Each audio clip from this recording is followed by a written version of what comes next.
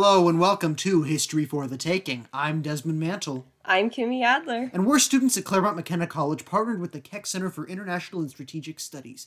History for the Taking is a 4-part series examining the elusive justice of artifact repatriation. When should we repatriate artifacts? When should we avoid repatriating artifacts? And what are the complex and nuanced legal and ethical issues that play into it? Today we'll be joined by our guest, Jason Felch, who uncovered a sweeping scandal across museums across America regarding the purchasing and display of looted artifacts from many parts of what was formerly the ancient world. But we'll first be talking about a particular case that Kimmy will start by introducing. Yeah, so before we have Jason on the show, we want to sort of give you a little brief on the most famous case of a country's actions against an American curator who purchased looted artifacts. And her name is Marion True. So Marion True was the curator at the J. Paul Getty Museum in Los Angeles, beginning in 1986 until she resigned in 2005. True was highly influential in the curatorial world, particularly when it came to ancient artifacts. She advocated a really progressive Getty acquisition policy in 1987 and then subsequently in 1995. In 1987, she advocated for a policy that was eventually passed that if a source government could prove that an object had been excavated illegally, the Getty would return the object back to the source country. In 1995, the Getty went even further, where they even were talking about the object's provenance. If the Getty didn't see thorough documentation on the object and didn't have a quote-unquote clean provenance, so Marion True was applauded in the curatorial world for advancing and defending these progressive and seemingly just acquisition policies. Unfortunately, even though Marion True was advocating for these progressive policies publicly, like at academic conferences, things were a little bit messier behind the scenes. So one of the most prominent examples of a controversial Getty acquisition was a statue of Aphrodite. This statue was 7 feet tall, and the Getty acquired it in 1988. Even though you could see clean breaks in the statue, that's clearly a sign of looting. And this statue is actually where Jason Felch and Ralph Fremolino got the title for their book, Chasing Aphrodite. And so fast forwarding into 2005, the Getty is in a lot of trouble in the press because of Felch's and Fremolino's LA Times story. And this is where they get into legal trouble. So in 2005, Italy pressed charges against Marion True for knowingly buying artifacts that were looted. And this was the first time that an American curator had been criminally prosecuted by a foreign government. And so True appeared in the Italian criminal court, but the case dragged on for a very long time, 5 years. And by 2010, the charges against True had been dropped because the statute of limitations had expired. And even though nothing really came out of the actual trial itself, that entire process sparked a movement within the museum community in order to repatriate artifacts that had questionable provenances or that were looted. So, for example, the Met Museum returned a couple of artifacts, and as well as the Boston Museum of Fine Arts. So that's sort of my little brief, and now we're going to our interview. Today's guest is Jason Felch, an author and investigative reporter. In 2005, Jason Felch, with Ralph Fremolino, exposed the Getty Museum's involvement in the trade of illicit and looted antiquities. Thereafter, in 2006, Felch and Fremolino wrote a book called Chasing Aphrodite, which has won the California Book Award, the Safe Beacon Award, and the ARCA Award for Art Crime Scholarship. After leaving the LA Times in 2014, Jason now runs an investigative consulting firm called Codex Research. So, welcome, Jason. Thank you so much for being on our podcast. We're so excited to have you. Delighted to be here. Just before we dive into the questions, you were the inspiration behind this podcast. So we want to say thank you for writing Chasing Aphrodite, because, it's fundamentally changed my worldview. So thank you. It's nice to hear that. I'm glad someone's reading the book. I should get to questions.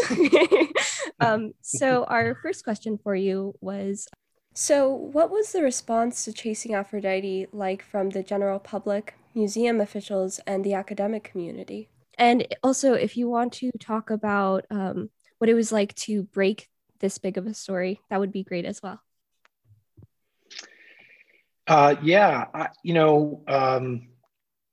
start with the second one because it kind of gets us to the to the first. I started reporting on the Getty while an intern at the LA Times. I came to the LA Times in 2004 as an intern, and wanted to do investigative work, and spent my internship there trying to do some stories, some investigative stories on different topics. And I got hired at the end of my internship, and my first day back on the job, or my first week back on the job, the investigations editor at the time pulled me aside and said, we're wondering if you could help out with this this new story that we're just starting on.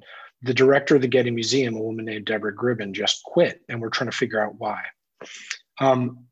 I knew very little about museums in the art world at the time. I was a good liberal arts major in college, but I had not studied certainly the contemporary art world and the way museums really work ever. So I came into the story, like most investigative reporters do, pretty new to the topic and wide-eyed in terms of what I would find.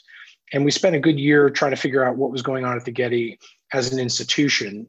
It's a nonprofit institution, and so it's subject to both state and federal laws governing nonprofits. And that really has to do with how do they use their resources, and are they using those resources for the public benefit or for private benefit? And what we found was that the head of the Getty at the time had been using the Getty's resources for his personal benefit. This is Barry Munitz, the CEO of the Getty Trust, which is over the institution over the museum. We did that for a year, and I thought I was done. After a year on a story, an investigative story, most reporters are done and ready to move to the next topic. And I thought I was done. Munitz had been removed, and the state attorney general was investigating the Getty's problems. But a source pulled me aside and said, that's not the big story at the Getty. And I said, well, what do you mean? We just got the CEO fired, and the state attorney general was investigating. And this person said, well, what you really need to do is look at how they built their antiquities collection. And so that was the first tip that got me going down the path of really how the Getty had built its art collection, and its collection of ancient art particularly. And that was something I knew very little about. I think, like a lot of people, I'd never stopped to think how ancient art got to museums, how any of the art got to museums, much less about, how much they paid and who they paid and where those objects had been before, and how something like the statue of Aphrodite at the Getty, which was 2,000 years old, and on display at the Getty Villa, how had that gotten there? What was the path that object took? And what were the, social, economic, and legal consequences of that journey that those objects take before they get to museums? So that was a journey that kind of sparked me down this road, and I'm kind of still on that same road now, because I continue, even just before our call, investigating looted antiquities for sale on the art market, every day, because they're still being sold openly on the art market. Your other question was kind of what was the impact of the book. The book came after really 3 years of intensive investigative reporting at the newspaper. And so, starting in 2005, really, and up through 2011 when the book released, the Getty became a case study in how American museums got their antiquities collections and the various legal and ethical problems associated with that. And through that reporting, we shone a spotlight, not for the first time, but in a dramatic way because of the Italian criminal investigation into the Getty's curator. We were able to take documents that we got from sources inside the Getty and match those up with investigative documents that the Italian authorities got from the looting networks that they were disrupting. And when you put those two sets of documents together, what you got was a fairly comprehensive view of a black market that has been around forever, but that really our American museums and institutions, including the auction houses, including university museums, including some of our most enlightened scholars of ancient art, have all been witting and unwitting participants in this black market for a long time. And so the cumulative effect of us writing a series of investigative stories in the newspaper and then publishing the book was that this kind of dirty little secret in the art world, that much of the ancient art that's being bought and sold every day and collected by our local institutions, that much of that stuff was the product of a transnational organized crime, a black market that involved bad guys, oftentimes in the middle, smuggling these things, giving them false paperwork, and jacking up the prices and selling them to museums that I think oftentimes knew that they were doing business with bad guys and turned a blind eye to that fact and tried to hide that fact. And an important reason why we decided to do a book after a series of newspaper articles was to really demonstrate in depth that the museum officials involved knew that they were buying black market objects and tried to cover that up. Thanks. That's a great answer. I want to kind of look a little bit more broadly too. What, in your opinion, are the most significant art looting cases in your experience, just sort of in world history, if you can go that broadly, or more specifically, anything that you've investigated yourself? What do you consider sort of the most significant or most heinous cases? Yeah, it's a great question. There are some very notorious cases, one of which I think you guys have already covered in your first podcast, which is the Elgin marbles, right, or the Parthenon sculptures. So that's the most famous case, and it's kind of the touchstone that people that know nothing about the art world or looted antiquities, everybody knows the case of these so-called Elgin marbles. Although many people prefer to call them the Parthenon marbles because that's where they came from. So I think that is probably the most notorious case. The problem is, for me, singling out that case, is that is a great example of a certain category of looted antiquity that really is about the colonial era. And one of the things that I've tried to do throughout my work is distinguish colonial era looting that happened in the context of war and one country taking over another country and taking its goods home with it, including its art. Distinguish that from a more modern, contemporary, and ongoing problem, which is antiquities trafficking today. There's no bright line between those events, but roughly speaking, I draw a line at the kind of pre-World War II and post-World War II looting. So the Elgin marbles is probably the best example of the colonial era looting, which is, and the story is well known and you've told it before. The most iconic story of the second case, which is really what I've focused on, which is kind of contemporary ongoing looting, is probably the story of the Euphroneous crater at the Metropolitan Museum of Art. And you guys probably know the story well. I don't need to recount it. But it was, in the 1970s, the Met bought this $1 million Greek vase, right? And immediately there were questions about where it came from. And it turned out that it had been somewhat recently looted from a tomb outside of Rome in a little town called Cerveteri, which is an ancient Etruscan necropolis. And so good investigative work at the time and uncovered, the likelihood that this had been recently looted. What we were able to do in our book and in our reporting at the LA Times was to really advance that story in some important ways by showing that the actual middleman in that transaction was a man named Giacomo Medici and Robert Hecht, and that those two, who were the subject of an investigation that ended up leading to the criminal indictment of a Getty curator, those two had been involved in that much earlier event. And so this was the signal moment in the art world and the archaeological world in the 1970s that put looting and the consequences of looting on people's map.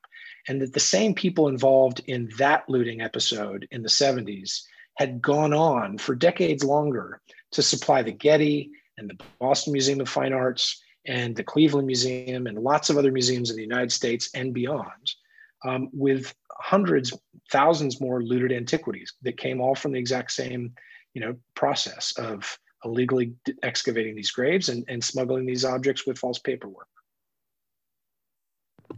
Thank you so much for that answer. We were actually, last night when we were preparing for the interview, we were talking about the Euphronius crater at the Met. So I'm really glad that you brought that up.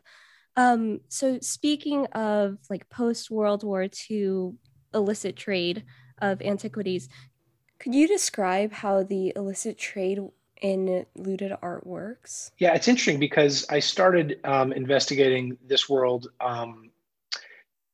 with looting that was going on in Italy, and then looked at looting that was going on in Greece and Turkey. And since then, I've really looked around the world. There's similar activity going on in Africa and Latin America, throughout the Middle East, and elsewhere. And one of the things that strikes me is that the shape of the market, the way the market works, the illicit market works, is pretty similar in all of these places. And so I'll give you kind of a generalized version of it, but it generally seems to be true wherever we look. The supply chain, if you will, starts on the ground in countries that are archaeologically rich. They're called source countries oftentimes. And in these countries, there's oftentimes a rich archaeological history just under the ground, and people who are poor or in distress living on top of those archaeological sites.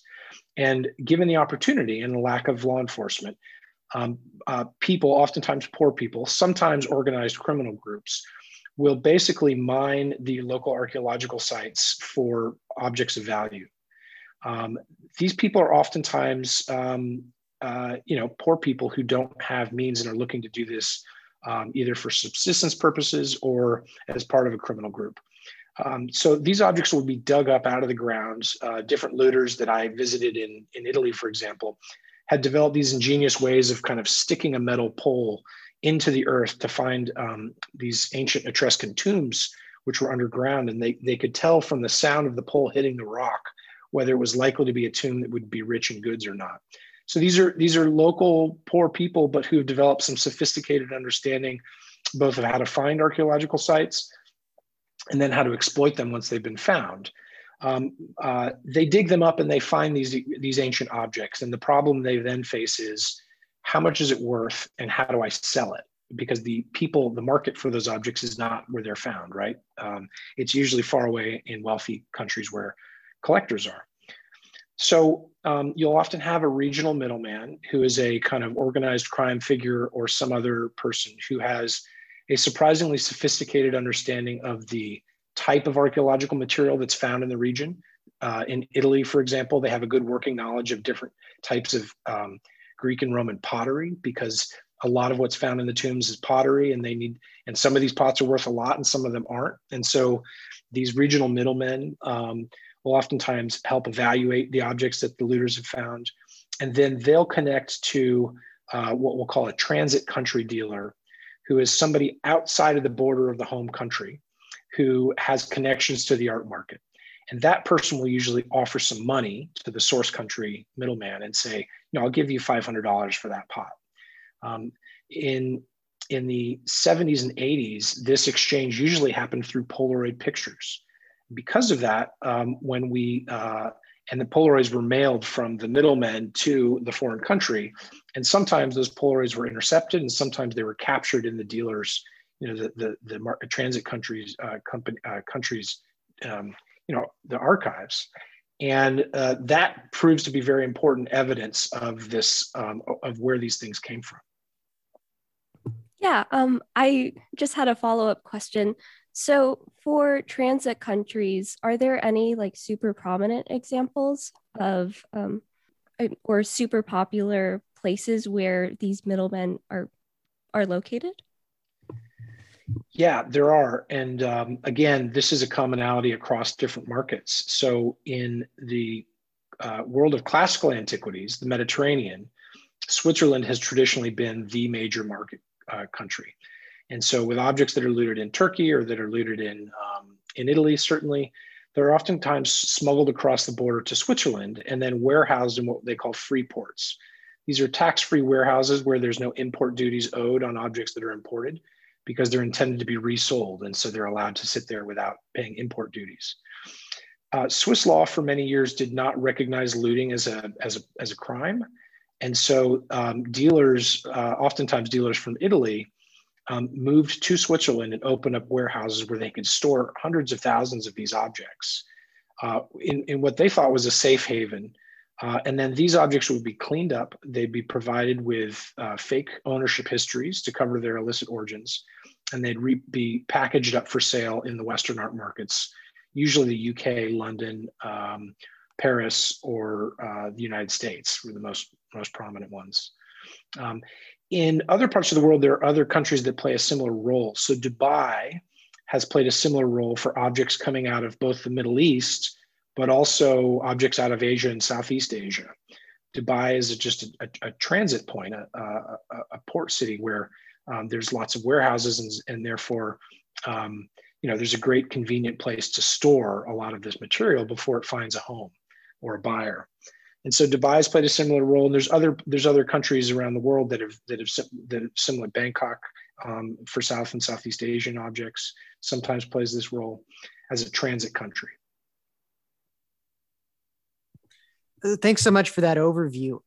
What our next question is a follow-up to that in terms of source countries realizing that they don't want to lose these antiquities. Which countries have been the most aggressive in pursuing cases against looters or the middlemen or even the ultimate recipients of those antiquities? Yeah, this has changed a lot in recent years, and it's very interesting to see how it's spread. I think Italy has long been the most aggressive and successful country at repatriating its looted antiquities. They have a police force, the Carabinieri's art squad, as it's called in English, which is dedicated to the traffic of art, to the stolen art market. And they have pretty sophisticated investigative tools that they use. I remember walking through the Carabinieri's headquarters and seeing a whole room full of people wearing headphones. And I said, what are those guys doing? And they were all listening to wiretaps. I said, boy, you guys are using wiretaps on art fraud cases. That's pretty aggressive.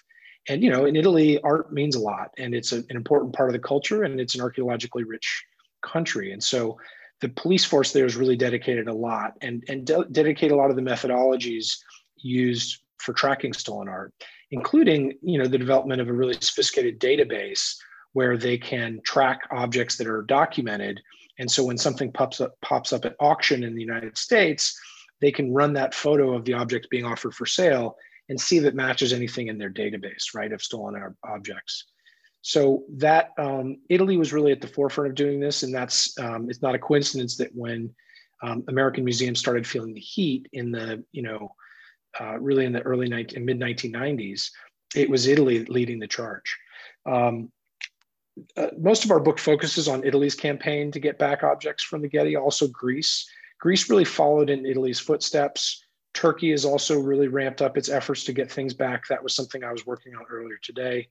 But in the last 5 years, what we've seen is a whole number of other countries really getting involved.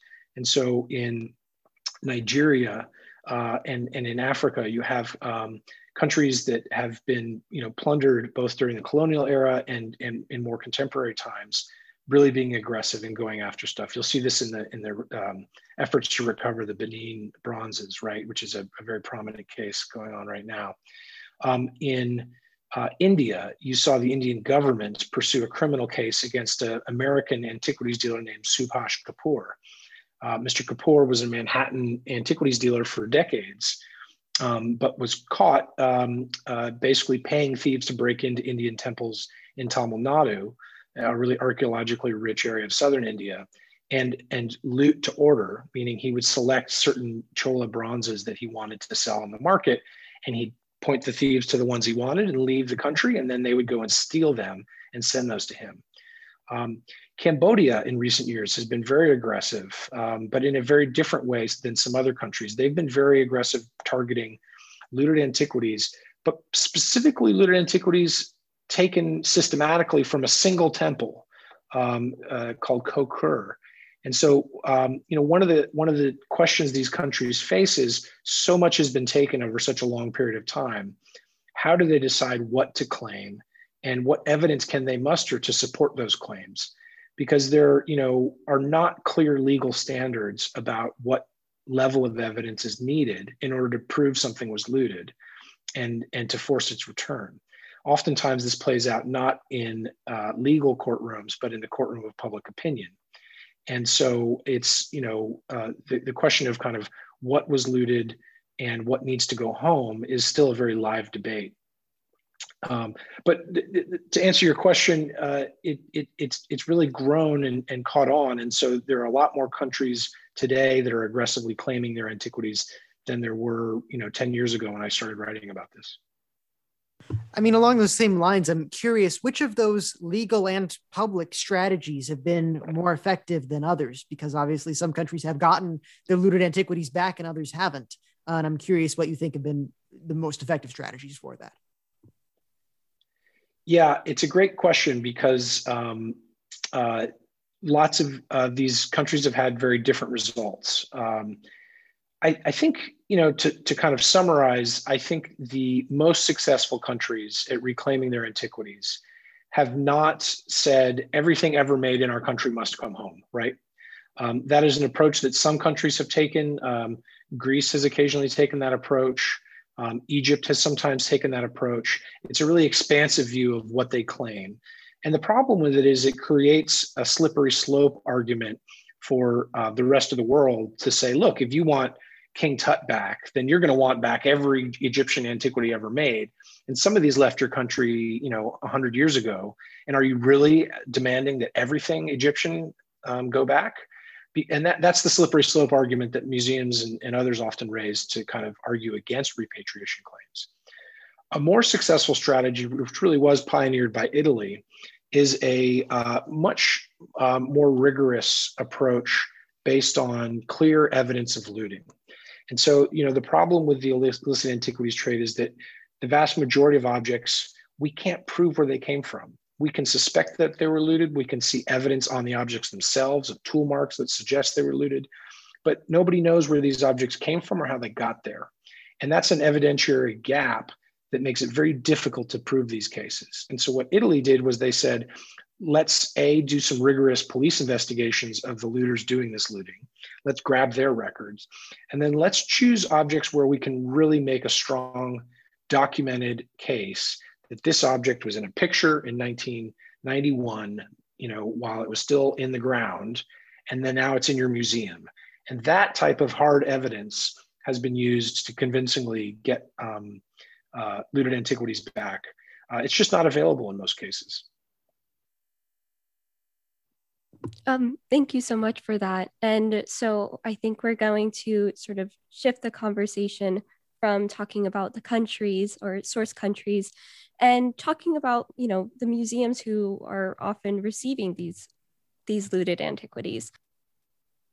How have museums reformed their practices over the years?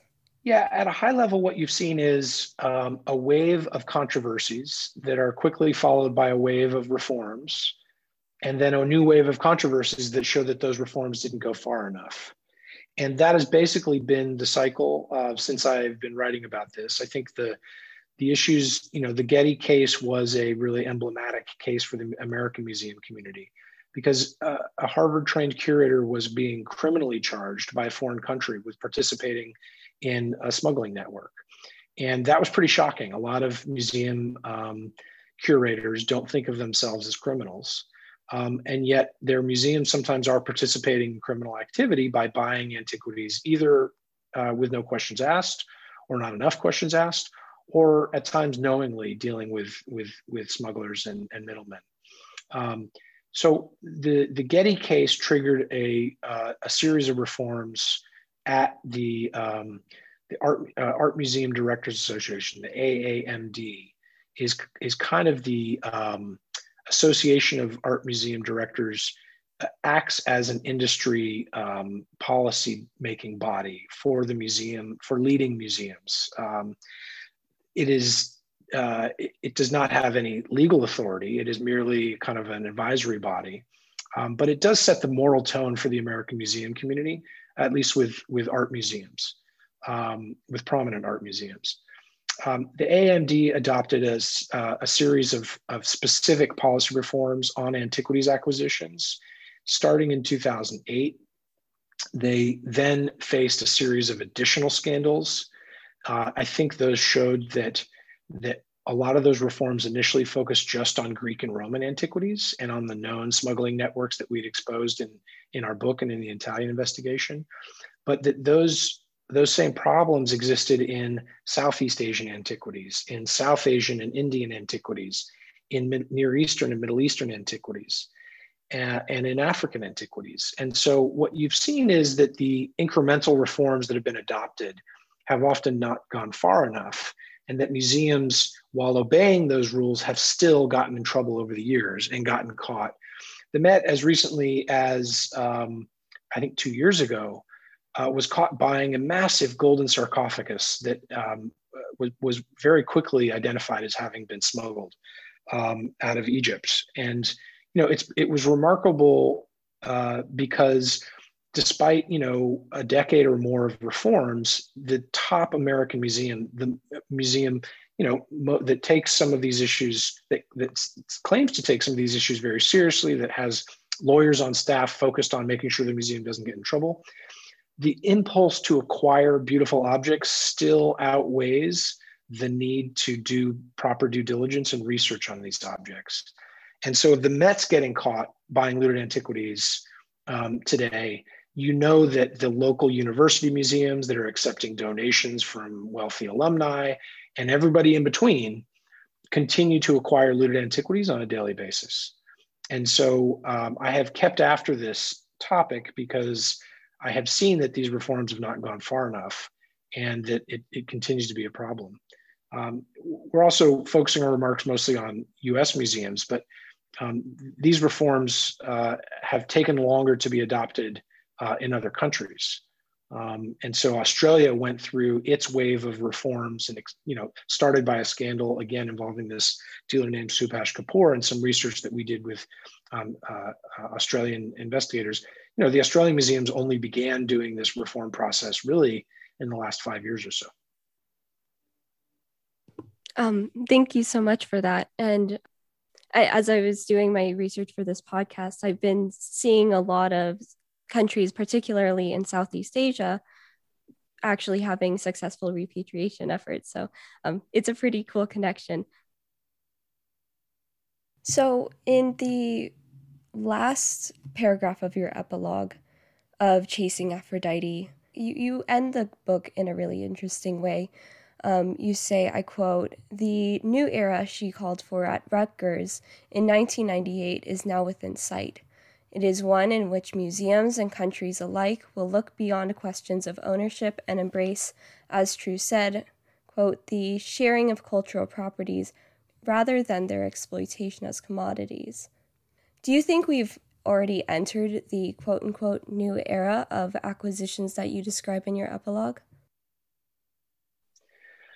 I think the evidence would suggest that we're in the midst of a transition from that old era where the type of behavior that was acceptable in the 70s and 80s and 90s in American museums and that today would be frowned upon if it were known is fading, but it's not gone. And we're still seeing instances of it. At the same time, there is a new generation of American museum curators, and this is true around the world, who are sensitized to these issues, who understand that buying looted antiquities is not acceptable, and are looking for ways to address not just their current policies, but also address some of the past actions that those museums have taken. So the current controversy we see around the Benin bronzes is a great example, mostly focused on UK museums, but also, American museums have Benin objects too. There is an effort to redress the kind of historical horrors that happened in Benin. That were these Benin bronzes were the product of this kind of punitive campaign that was, incredibly destructive. And so that's a sign that there are some efforts, oftentimes in the wake of controversy still, not always proactive, but efforts to redress historical wrongs, share objects instead of hoarding them, and sometimes in the wake of a dispute, a museum and a source country will reach a resolution that includes some type of beyond ownership, what we refer to in the final chapter as beyond ownership, notion, meaning let's find a way to cooperate, to share the objects that are already known to us. That means source countries making loans to Western museums, and Western museums in return agreeing not to spend their resources buying off the black market and instead invest in conservation and restoration efforts and helping source countries preserve their antiquities. The Getty, ironically, is at the forefront of some of these things.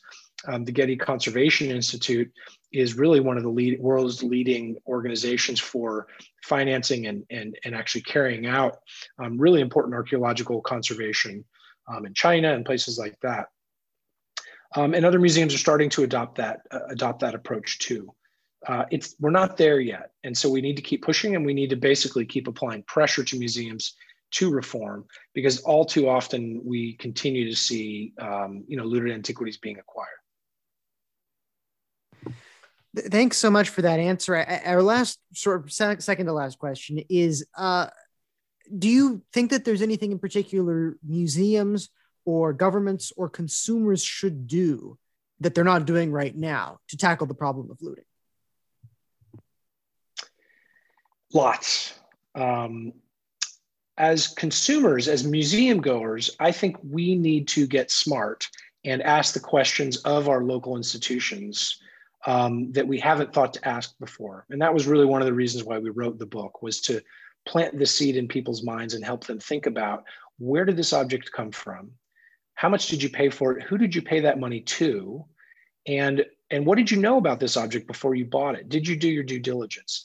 Museums in the United States are almost all tax exempt. And what that means is that they work for us. They don't have to pay taxes on oftentimes what is considerable wealth, because they're doing the public a service. And so if they work for us, we should demand that they work better for us. And what that means is they should be more careful about what they buy, and they should proactively evaluate the things they bought in the past to figure out which ones of them were looted and which ones need to go home and how they can make reparations for that activity. So as consumers, we need to be smart about consuming the artwork at our local institutions, meaning observing it, visiting it, funding it, donating to those institutions. We should put strings attached to that activity by demanding that our institutions be better actors in the world stage. Museums need to be more proactive in their investigations. They have also often been reactive and responded to claims, often lethargically and reluctantly, but only when forced to, returning material. They should be more proactive, and many of them are, by hiring provenance curators whose job is not to buy more objects, but to research the objects in the collection, develop our understanding of them, and figure out where they came from. That is a growing trend. You've seen a number of institutions hire curators of provenance, and it's exciting to see that happening. I think they would tell you that they are still woefully underfunded. They don't have a lot of institutional power within the organizations in which they work.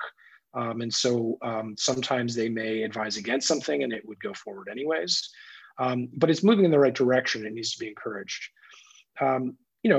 More broadly, our society needs to do something. I mean, as much as museums have improved, the broader art market really has not. And so if you look at Sotheby's and Christie's and Bonham's auction houses on any given day, you will see obviously looted antiquities, and in many cases, well-documented looted antiquities being traded openly every day. And so those are businesses that are trading these objects for commercial benefit.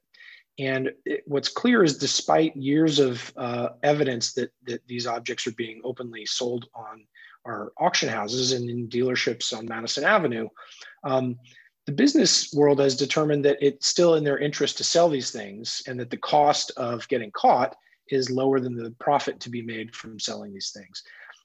Really, for looting to be mitigated, we need to sever that connection to the art trade, and make it unacceptable for these major businesses, whether they be dealers or they be auction houses, to continue to trade in these obviously looted antiquities. Thanks. I think you made Kimmy very happy talking about those provenance curators. She's interested. I saw her light up when I said that. I think I see a future path for Kimmy. Yeah, exactly. Yeah, I absolutely love provenance, and it's a really fascinating world, because it's not just the ancient history of an object. We have to, I love that provenance curators have to look at the modern history of the object. Well, where has it been, and what's it doing now? So yeah. So our final question, the one we sort of ask of all our interviewees, is just very generally, is there anything that you want to share with our listeners as the sort of take home message from your interview today?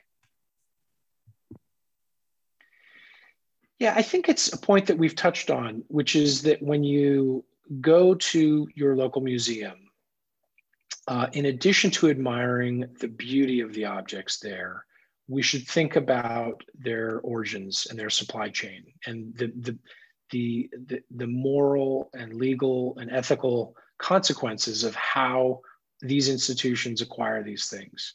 It's something that I didn't spend a lot of time thinking about before I started writing about these topics. You go to a museum and you'd admire the beautiful things, and maybe you'd get curious about one and do a little research. I never really looked closely at that label. And when you look at that label, you see information that suddenly raises new questions. Well, all of these were donated by the same donor. Where did that donor get them?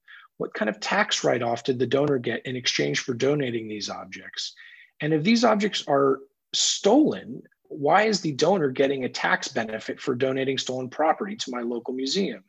These are the kind of questions that lie below the kind of glossy surface of the museums that we should be asking, because these are institutions that, like all of our human institutions, they're fallible. They're subject to some greed and envy, in addition to the kind of pursuit of beauty that they like to advertise. And we need to be mindful of that, and be emboldened to challenge our local institutions and ask them, including our university museums, which hold lots of objects that are being donated to the university by alumni and others, and are much less scrutinized than the big art museums. Where did those objects come from? How did we get them? What did we know about their past? And what does that tell us about our role in the world ethically? Are our institutions living up to our values? That's the big takeaway for me from my work on this issue, is to raise those kind of questions as we look at the beautiful things out there in the art world. Thank you so much for that. We really appreciate this. It's been quite a journey already getting through to this episode, as part of our podcast series. And Chasing Aphrodite was really, Kimmy was not exaggerating when she said it was the inspiration for it. It really was. She read it over the winter. I started reading it as well. And we pitched this podcast to our Keck Center for International Strategic Studies and managed to get it funded. And so we're super happy to be able to have guests like you come on. Yeah, you're our Congrats, muse. you too. Well, thank you so much. Thank you. I look forward to hearing future episodes. Thank you. Thank you. All right. We really appreciate it. And to our listeners, if you haven't already, please check out Jason's book. It's called Chasing Aphrodite. I personally read it in 3 days, even though it's a little bit hefty. The pages turn so quickly, and you'll probably be just as sucked into the Getty scandal as I was, and oh my gosh, this was a thing and this happened. So yeah, please read it. So yeah. All right. Well, thank you so much. We really appreciate your time, and best of luck continuing all of your, continued efforts to expose these kinds of things. It's fascinating stuff. Yeah. And, one of the things we try to tackle in our podcast is all the nuance in whether to repatriate or not, a given artifact, and the legal cases and the strategies and whether something's looted or not, the questions around it. And so thank you for demystifying some of that complexity for us and for our listeners. Yeah, delighted to talk to you too. Support for History for the Taking is provided by the Keck Center for International and Strategic Studies at Claremont McKenna College. Special thanks also to Professor Terrell Jones and Professor Hilary Apple. And also a big shout out to Emily Pugh, who helps us immensely, so thank you. And our music credit goes to Calepics on Pixabay. Until next time, this is History for the Taking. I'm Desmond Mantle. I'm Kimmy Adler. And we hope to see you again. Bye!